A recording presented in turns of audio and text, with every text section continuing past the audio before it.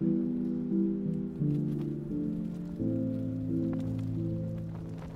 COVID-19 pandemic threatens all members of societies, and people with disabilities are unevenly impacted due to the attitudinal, environmental, and institutional barriers that are reproduced in the COVID-19 response. The United Nations Women recently stated on their website that this public health crisis has led public authorities in many countries to take drastic measures to enforce restrictions on healthcare facilities as well as economic measures. The preventive measures in form of restrictions, differentiated local response, among others, often contribute to the compounding challenges women with disabilities face. Good day and welcome to the COVID-19 Stories, a series of podcasts sharing women's opinions, experiences and views around COVID-19. My name is Vanessa Mwanza. Amakosikazi interacted with women living with disabilities to get their experiences, and this is what they had to say. Mntanami kuke kwaba nzima ngesikhathi singavunyelwa ukungena etown singela zincwadi ngoba phela thina besijwayele ukuthi singangena etown sicela usizo ebantwini besincedise. Manje ngalesiyana isikhathi abantu babengekho etown ngangikwanisa ukugada umchova ngingene etown ngiphenduke ngile mali yokuthi ngibuyele kusasa kwakhona. Kodwa okwakhathesi sokungcono siyangena etown sithole ukuthi lathi sikwanise ukuphila. Ngeke ngisole kakhulu ngoba kwathi kuqala leyo lockdown ngathola usizo ebantwini abaningi ababengiphathela ukudla lamagrosari ikakhulu abesontweni. Mina ngisonta iLutheran. Ngithanda ukubonga abazalwane abangincedisayo. Ngathola nzima nje ukuthini amalayini manje siyathatha amaphilisi esibhedlela ayengayenzi sasifika sihlale ku-3 kusiya ku-4 hours udlulambe uswele ukuthi kuyenzani ngoba phela ezibhedlela kwasukulamalanga ukuthola usizo babengavuli everyday.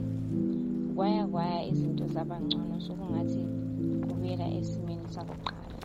Disabled people also deserve to be educated and employed so that they can be independent and have their own source of income. And this is what Tariro, an inclusion practitioner, has to say in agreement to that. I think the issue is a lot of people with disabilities are not employed formally. So them not being employed formally, it means that there's no source of income. And not having a source of income, this meant that you had economic issues and then you had psychological issues where you had mental health issues of not having that source of income. So, and then maybe post-vaccination where you had people being skeptical of if you get vaccinated, might die as a person with a disability. However, is the government helping in any way? The government, yes, used to cushion here and there, and is still cushioning people with disabilities here and there, but the social grant itself comes in intervals. 3 months, 4 months, after 4 months.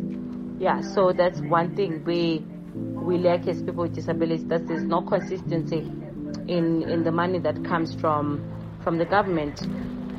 I think what else can be done with help, the help is having a dialogue of how this can be consistent, the social grant coming, and also maybe where we have an evolution of people with disabilities going to school, being educated, and while being educated they're not being formally employed. So maybe we can talk about how people with disabilities can be employed also post going to school and all that, so that they have a source of income, because we don't want to be sort of to be given money all the time. We also want to be empowered.